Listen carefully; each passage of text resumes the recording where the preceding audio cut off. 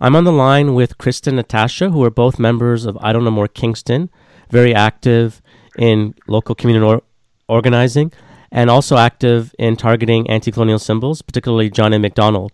I'm speaking with Krista from Kingston and with Natasha from New York. Krista and Natasha, welcome to No One's Legal Radio. Welcome. Krista and Natasha, can you tell me a bit about why John A. Macdonald became a target of the organizing of anti-racist, of decolonial activists and community organizers in the past couple of years in the region around Kingston, Ontario? John A.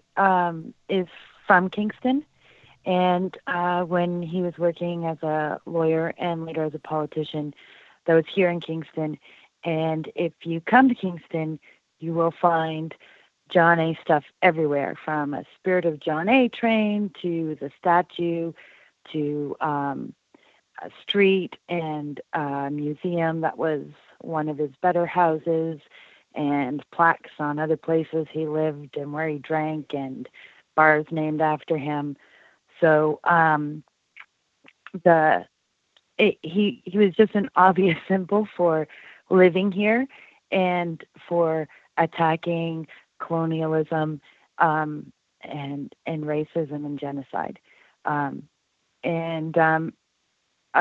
I believe that because people ask why target like symbols like John A. or the flag or Canada, and I think if in order to target and conquer racism and colonialism and genocide in Canada, we have to start with attacking the symbols, because so many Canadians are so attached to them. And we have to break that attachment to these symbols of racism in order to deal with the racism. Natasha, do you want to add anything? Yeah, and speaking on Sir John A. Macdonald, the reason why he, particularly as a symbol, he's targeted because he was instrumental by Indigenous people, I should say, particularly Indigenous activists, is that Sir John A. Macdonald was instrumental in the creation of the residential school system, and he put in place policies to systemically starve thousands of Indigenous people in order to steal their land. And the issue with him as a symbol is that celebrating his legacy, it normalizes violence against Indigenous people. It sanctifies the origins of the settler colonial state, rather contend with the illegitimate means in which the construct of Canada was created. And that targeting oppressive symbols for removal assists in doing away with false narratives of a benevolent state. And that in celebrating him, it makes a mockery of the painful legacy and impacts of colonization on Indigenous people that continues on our present moment. So it's not just about, the past. It's about the impacts that are of colonization that continually impact Indigenous people, and that we live in a world that's no less brutal and violent than the past, and we only need to turn to the news to see this reality. And then we need to ask ourselves if we want to continue making excuses for individuals who perpetuate a culture of ruthless murder, and even if this means figures of the past. And if we want a more ethical, just world, then we need to radically re-envision how we relate to each other. And this is not about rewriting of the past, but imagining a collective future that honors the dignity and pays respects to Indigenous people, Black folk, people of color, and other marginalized communities. We need to radically rethink how our world is currently organized and disassemble the exploitive global capitalist economy and coercive imposed state borders, and an economy built on finite resource extractions unsustainable and as naive and destructive as beings who inhabit this earth to believe otherwise, and that we need to do better. Yeah, I'd like to add to that too. People like to think that the policies John A. created are in the past, but the Indian Act still stands. And although the residential schools are closed, Indigenous students in the North are still sent to boarding schools, often in very racist cities like Thunder Bay.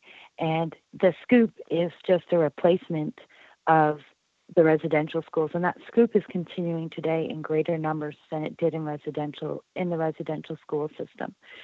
And when Natasha brought up the fact that this also impacts like Black people and other people of color who are marginalized, they are suffering these same things. Robin Menard details in her book, Policing Black Lives, how, Black people are in prisons in the same rate as Indigenous people, and they're having their children stolen in much the same way and for much the same reasons as Indigenous people. So these policies that John A. instituted are absolutely still recreating themselves today, and not just for us, but for other people. Specifically, other people who are Indigenous peoples throughout this world, even that's not here on Turtle Island. And, colonialism has spread throughout the world. I don't believe decolonization has actually happened anywhere. It's just been neocolonialism over and over and over again. And Canadians have to understand that is their actual legacy, not just in the past, but today in this present. Krista and Natasha from Idle No More Kingston. In 2017, there was a celebration by some of Canada's 150th year of Confederation. It was also an opportunity for people who share many of the politics that you both have put forward, anti-racist, decolonial, anti-colonial politics.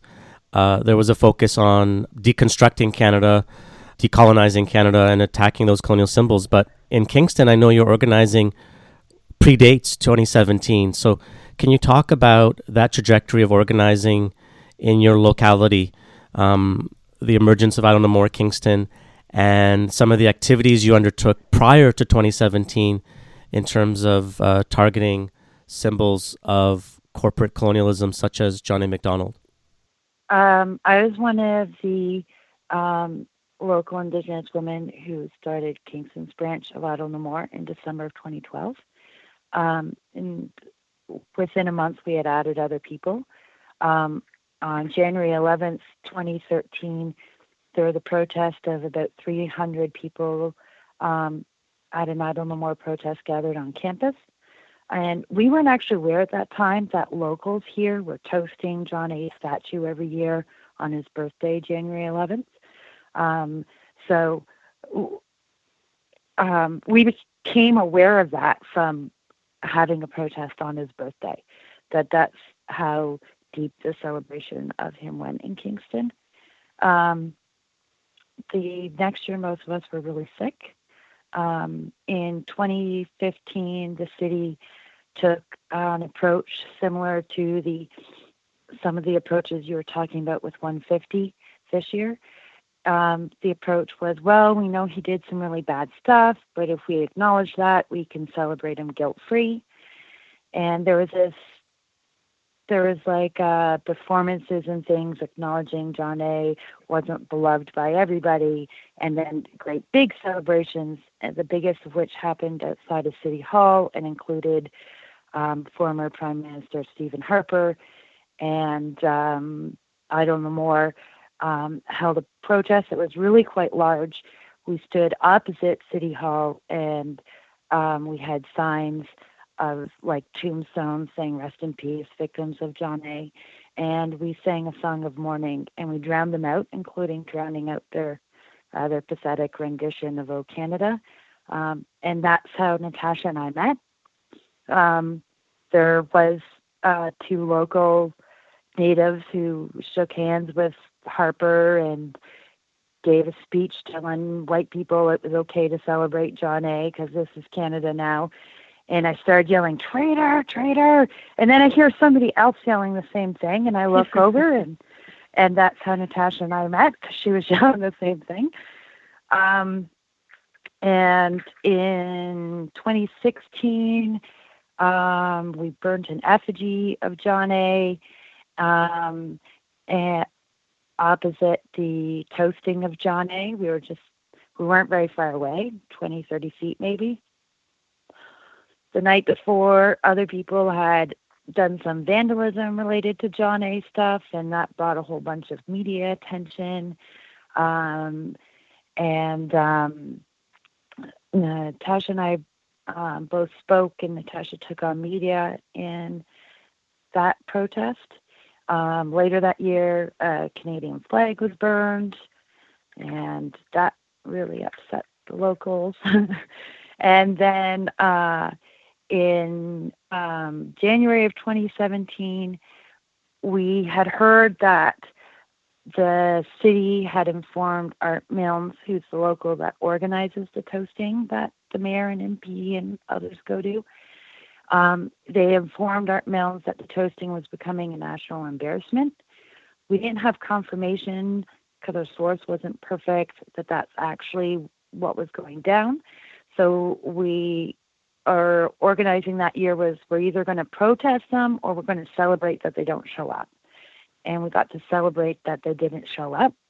And we climbed all over the statue and took pictures and played music. And then for July 1st, Kingston holds a red and white people parade.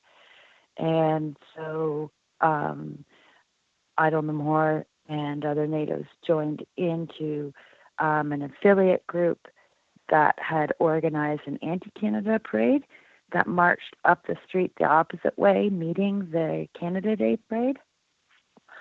And then we forced them over onto half the road, and it wasn't very smooth, but we made it through, up through the whole protest, and forced them to take about half the road instead of taking up their full road of parade. And so that was pretty amazing. We do lectures and things too. We've done protests outside of things like the MP's office, but in this city, our stance is that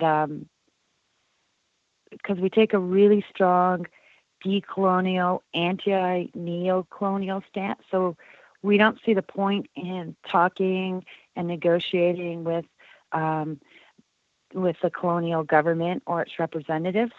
Like, they already know what's going on. Like, they fully understand the situation of Native people in Canada because they're orchestrating it. So we don't really see the point in pleading with our oppressors.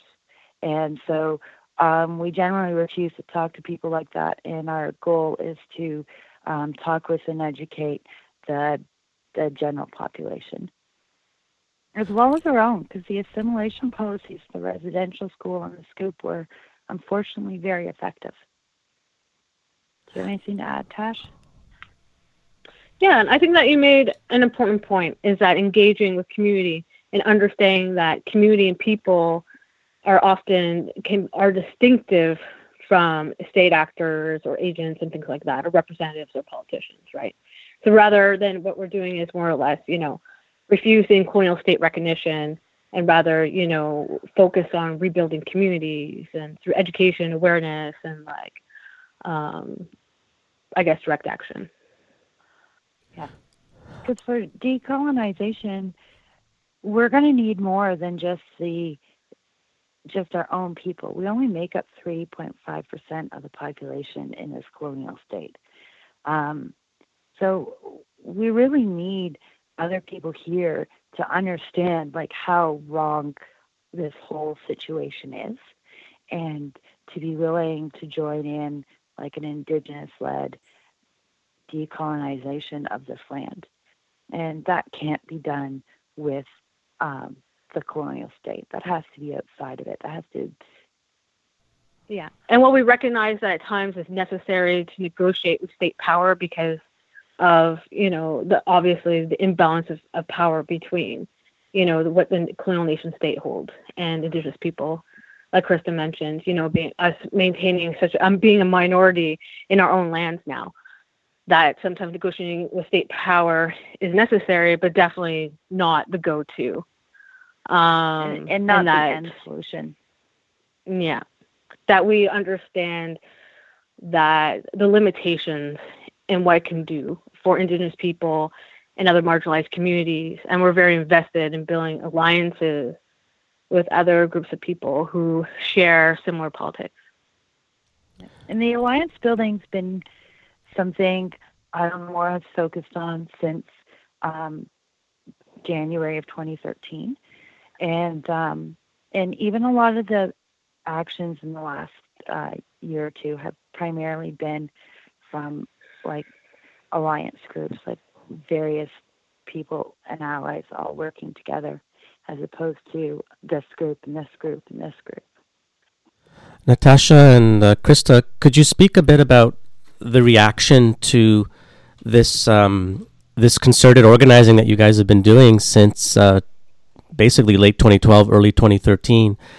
And when I asked that question, I wanted to give you a bit of context. Here in Montreal, there was a targeting of the John A. Macdonald monument back in November. And the reaction was interesting. First of all, Montreal, of course, is different in many ways than Kingston. There's a lot less sympathy, I think, for Anglo symbols of colonialism. There's a bit of hypocrisy there, but if it's an Anglo symbol of colonialism, you already have a inbuilt majority that are generally either neutral or not sympathetic to it.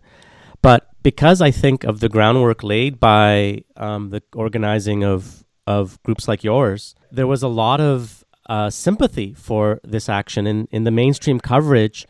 While it referred to vandalism having taken place and there being potentially suspects, there was actual facts about what John A. Macdonald represented in terms of the Indian Act, in terms of genocide, and using those words.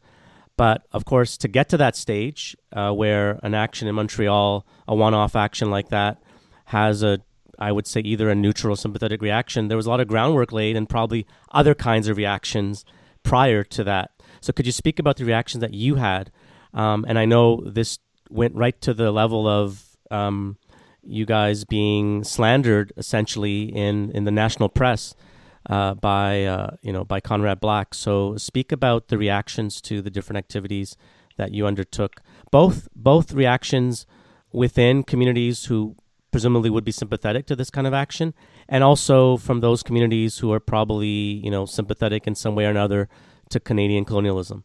Because I think that you brought up something recently about how that there's been a recent shift to that very question about how things in this moment have changed more sympathetically to the mainstream ear, where obviously we both know the initial reaction was very vehemently upset. So I'll let you talk a little bit. And that's the upset, and the vehement upset is something that I want to get a sense of, because as I mentioned, when I observed what happened here in Montreal after that action, it was generally sympathetic, and part of that is the local factors, but part of that is the groundwork that groups like yours laid prior to that. So I want to make sure our listeners have a sense of the vehemence and the anger that was expressed when these symbols are being targeted, not even for so-called vandalism or what have you, but even just disrupting. Even just the protests. Exactly, even just disrupting the narrative.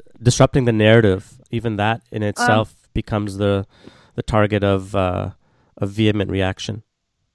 I think Conrad Black's article was very representative of reactions we've received up until, I'm going to say, last month, like just a few weeks ago.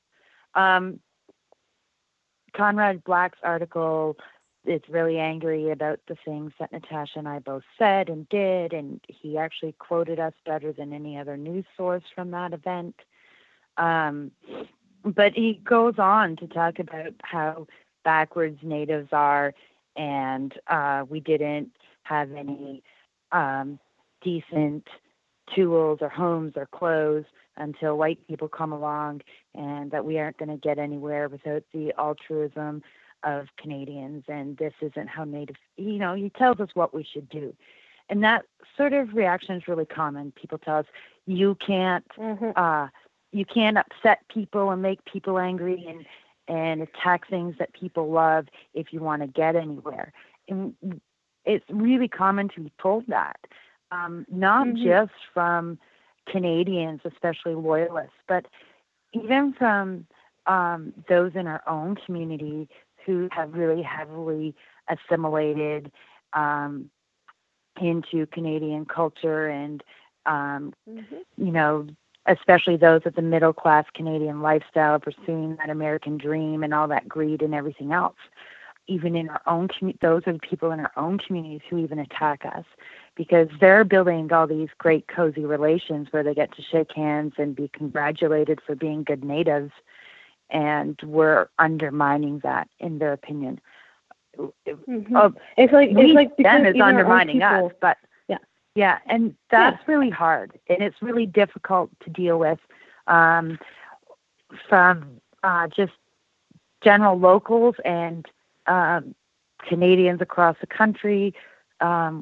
There's been hate mail received for actions on a fairly regular basis. But then somebody vandalized the John A. statue around Christmas here in Kingston.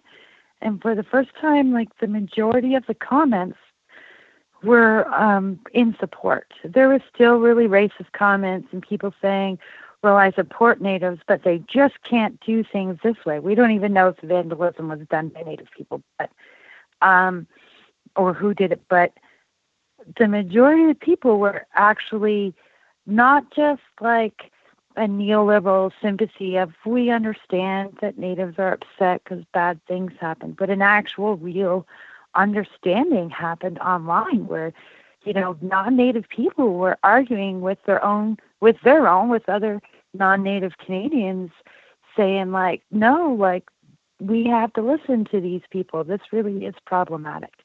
And that's the first time I've seen that shift here.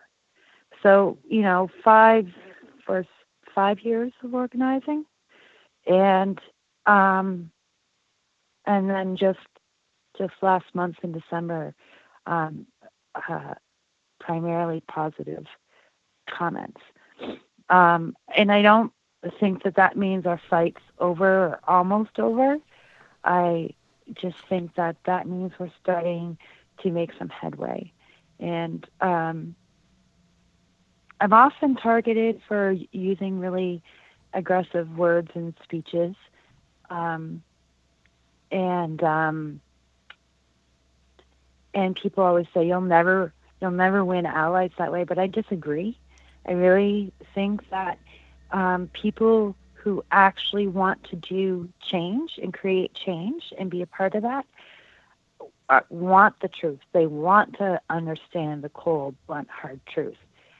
Those who don't want to hear the truth weren't ever really going to do anything anyway. Yeah, Natasha, do you want to add anything? Yes, I think that because for so many years, Sir John A. has been celebrated in Kingston, his legacy, you know, this idea of this benevolent nation state and the founding father and things like that. So when we held that protest, it was very jarring initially to this culture, this colonial culture that had been created. And also this idea, you know, that Indigenous people must always take a subordinate position to white settler colonialism and the settler colonial state. You know, so when we had that protest and we burned the effigy of Sir John A. Macdonald, you know, Conroy Black, you know, he's just like, what? Like, how dare you not know your place? How dare you? You know, and it's just that same kind of reaction was also, you know, came about in terms of the community, you know, in terms of the comments online, things like that, statements, you know, it was even unsettling even to some people that, you know, that I thought were friends, you know. So the initial reaction was definitely strong, you know, because it was jarring and unsettling. And it's like, you know, you're questioning their understanding of how the world works, their worldview, everything they've learned and socialized from the society, from school, from the education system, right? It's like we were challenging that view, giving a different historical and community perspective that they just didn't understand. But then, you know, with other protests and, you know,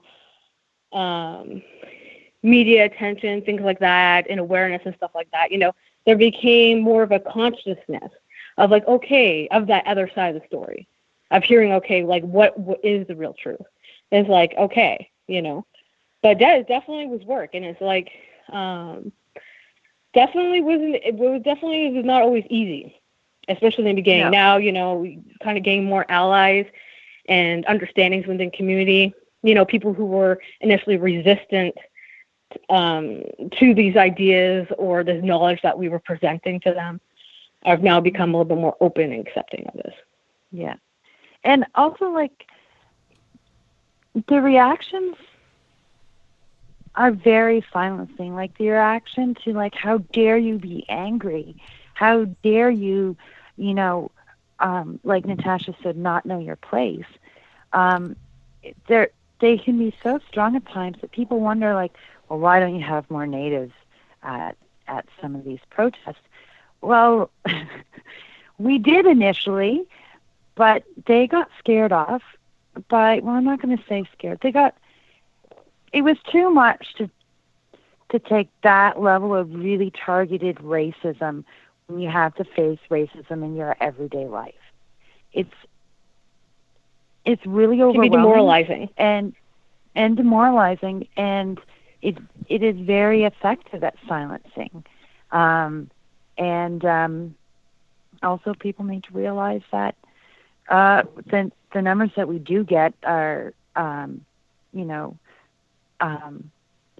we only make up 3.5% of the population. Like, deciding to stand and be a target is really difficult, and I really commend those in our community who do stand with us when they have the emotional space to do so, because it becomes really awful at times. Like, sometimes the next day or two are just recovering from the onslaught of reaction from a protest. Krista and Natasha, you spoke earlier about alliance building and the importance of that in the last 5 years of your decolonial, anti-colonial community organizing. So can you talk more about what exactly you mean by alliance building and sort of the nitty-gritty of that, what that looks like?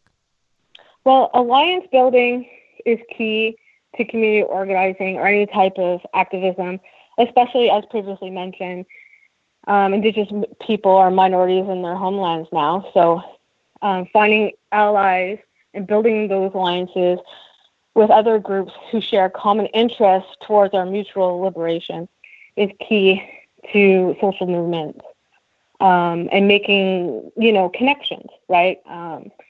So in terms of some of the things we do, I mean, as an activist and as a community organizer, yes, we've done anti-Sir John A. Macdonald protests and things like that, But generally speaking, we attend other protests or do other organizing in terms of, Black Lives Matter. If there's a local, protest happening, or in Toronto, things like that,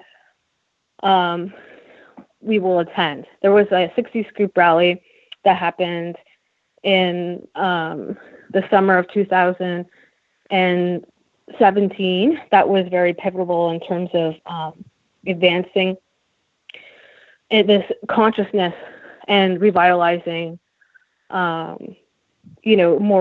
So in terms of alliance building, we work often with, a local anarchist group. We, like I said, in terms of working, pardon? Also an anti-prison group, SBHR,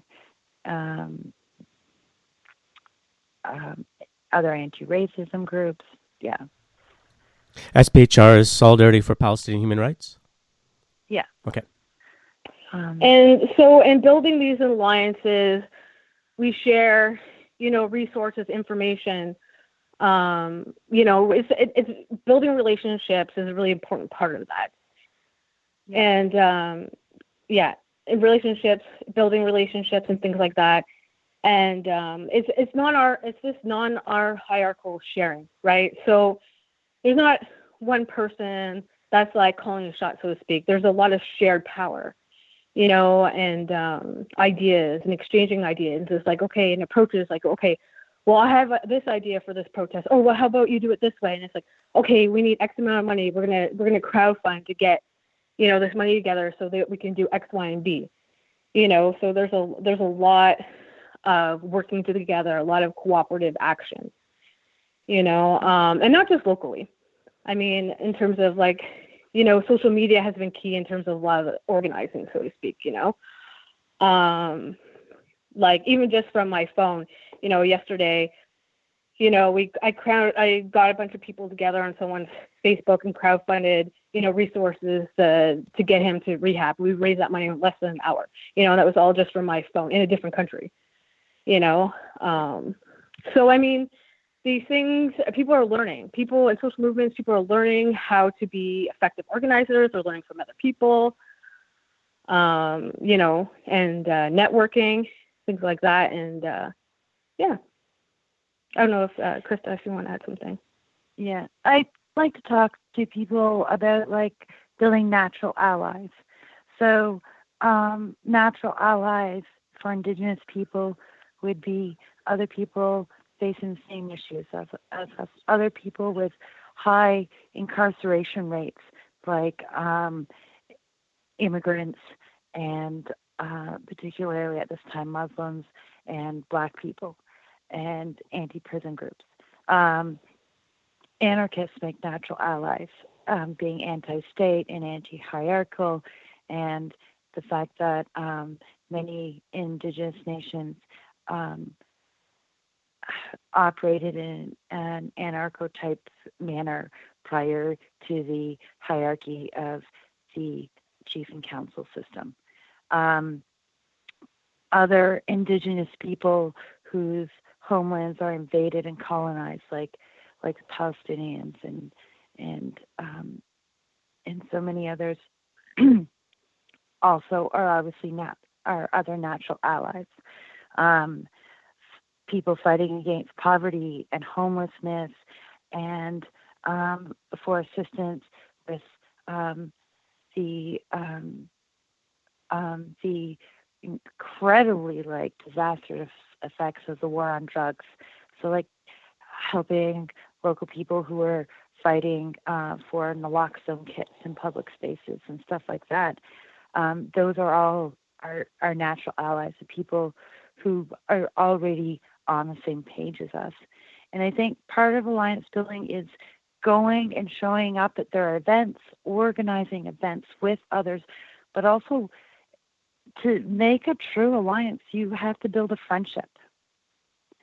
It has to be more than I'll see you next month when you host your event and I'll show up and be there in the background. It has to be really active.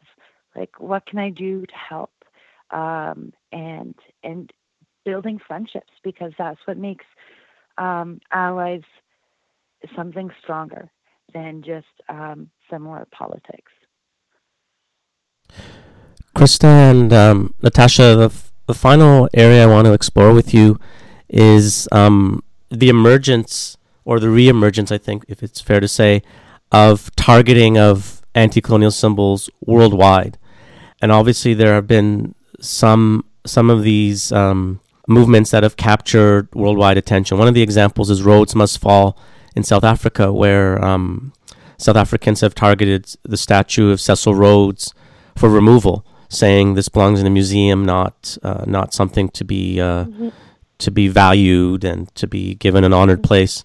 Of course, in the U.S., for generations and generations since the end of the Civil War, that's why I talk about a reemergence, but definitely within the last decade, there's been a retargeting of symbols of racism, of the Confederacy in the U.S., in Charlottesville, all over the U.S. And here on the northern part of Turtle Island, that we call colonial state of Canada, the Cornwallis statue, for example, has been targeted in Halifax for removal and might get removed very soon. And of course, the John A. Macdonald statue in Kingston has been targeted. The one in Montreal was recently targeted. So I want you to talk about your community organizing in light of this worldwide movement. And you've talked about alliance building on a very local level, but talk about that as well in terms of a broader worldwide movement against colonialism and against racism and against oppression in general. For me, looking at this worldwide awakening of Indigenous peoples, and I include slave descendants and Black people in that because they're indigenous to Africa, and didn't, slave descendants didn't willingly come here, and I don't even know if you'd call it willing when people come from countries facing the turmoil caused by Western states. But So I think for me, seeing like this resurgence and this fight against the same thing around the world, it's for me it's spiritual, because in my teachings we need to return to our original instructions, and this is something that needs to happen worldwide. So for me, that's a spiritual sense, and just what's supposed to happen. This is for me something that's supposed to happen. I think building alliances outside of local, like our own local city, is important. Sometimes it's difficult. Poverty can make it really hard to travel. But still there's been the ability to build alliances like that online. And I know people who also build those alliances up bigger. My Sweat Lodge leader has traveled to take part in fights elsewhere. I know people involved in the Cornwallis statue out east. And making those allyships and friendships with people from other places is important. And that's something I've learned a lot from my Sweat Lodge leader who has done the same thing. It's really pretty common for me to go to Sweat Lodge and see an Indigenous person from elsewhere in the world there. And not to come for a spectacle like when white people want to go to a Sweat Lodge, but just to come and join us in prayer. And I think that's important. I think it's important to take things to that step, and when that fight is both a necessary fight for survival as well as a cultural and spiritual fight, if you're invited to join in those aspects of it, then I think that's also important. And it's certainly harder than it is to build locally, but it's very important. And I think whether or not Indigenous people of the world succeed at this, I think this is our best chance now, because we're aware that we're all fighting for the same thing. And we need to grow that awareness that we're all fighting for the same thing, because I think whether it's the Rhodes statue or the Cornwallis statue or a General Lee statue, which was really amazing that people in the States took that down on their own, or it's like actually in the streets fighting for your land and your life and your survival, it is all the same fight. And I think that is important. And I think it's important for people to see, like, it's not this little problem here that you're dismissing and this other instance over here that you're calling a small problem you're dismissing. It's not a bunch of small issues. It's one big whole issue. It's a complete issue. It's all together. It can't be divided into subjects and areas. It is one giant fight for survival. Natasha, do you want to add anything? Yeah, I think that targeting these, state colonial symbols globally is important, and that, yes, they may be occurring locally in certain areas, but they're definitely connected. And the reason for that is because these symbols tell a story. They tell a particular narrative of history, of the present state of reality, and that people around the world that have been oppressed and marginalized through coercive force are challenging these stories and these narratives. For example, in the North American context, or Australia or New Zealand, Indigenous people are sharing a very similar struggle. I went to New Zealand a year ago, and when I got off the plane, after being on the plane for 17 hours, the first thing I did was, obviously, I took some money out of the machine, and there was the Queen. Their dollar bill looked exactly like Canadian. And I was just so astonished by how similar Dunedin looked like in New Zealand to a place like Kingston, and that's just how 17-hour flight. And it was just so profound, how similar, the colonial structures were, and how similar the struggles were from the Maori people, Indigenous people in Turtle Island.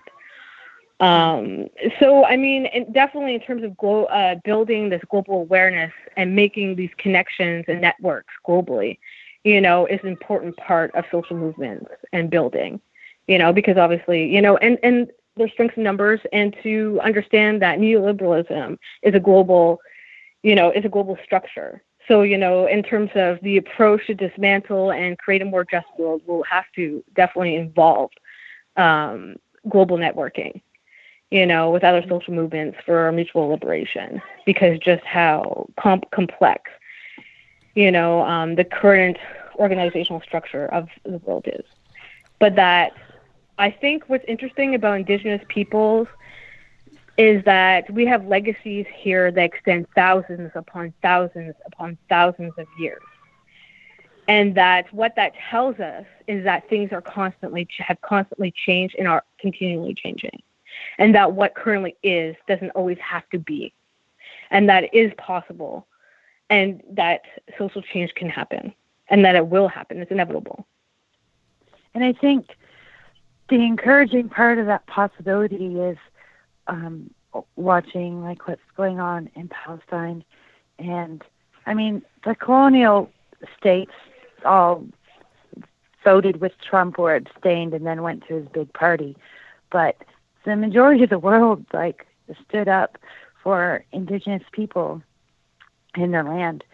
And I think that speaks to how important this is our time. It's really important to make those connections globally. And often those global connections will arise through local connections, because at least here on Turtle Island, because there's people from so many places, and when you make those local connections, there's going to be people with those global connections, and it will spread out like a web, I hope.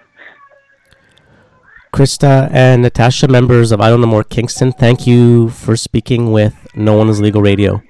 Thank you.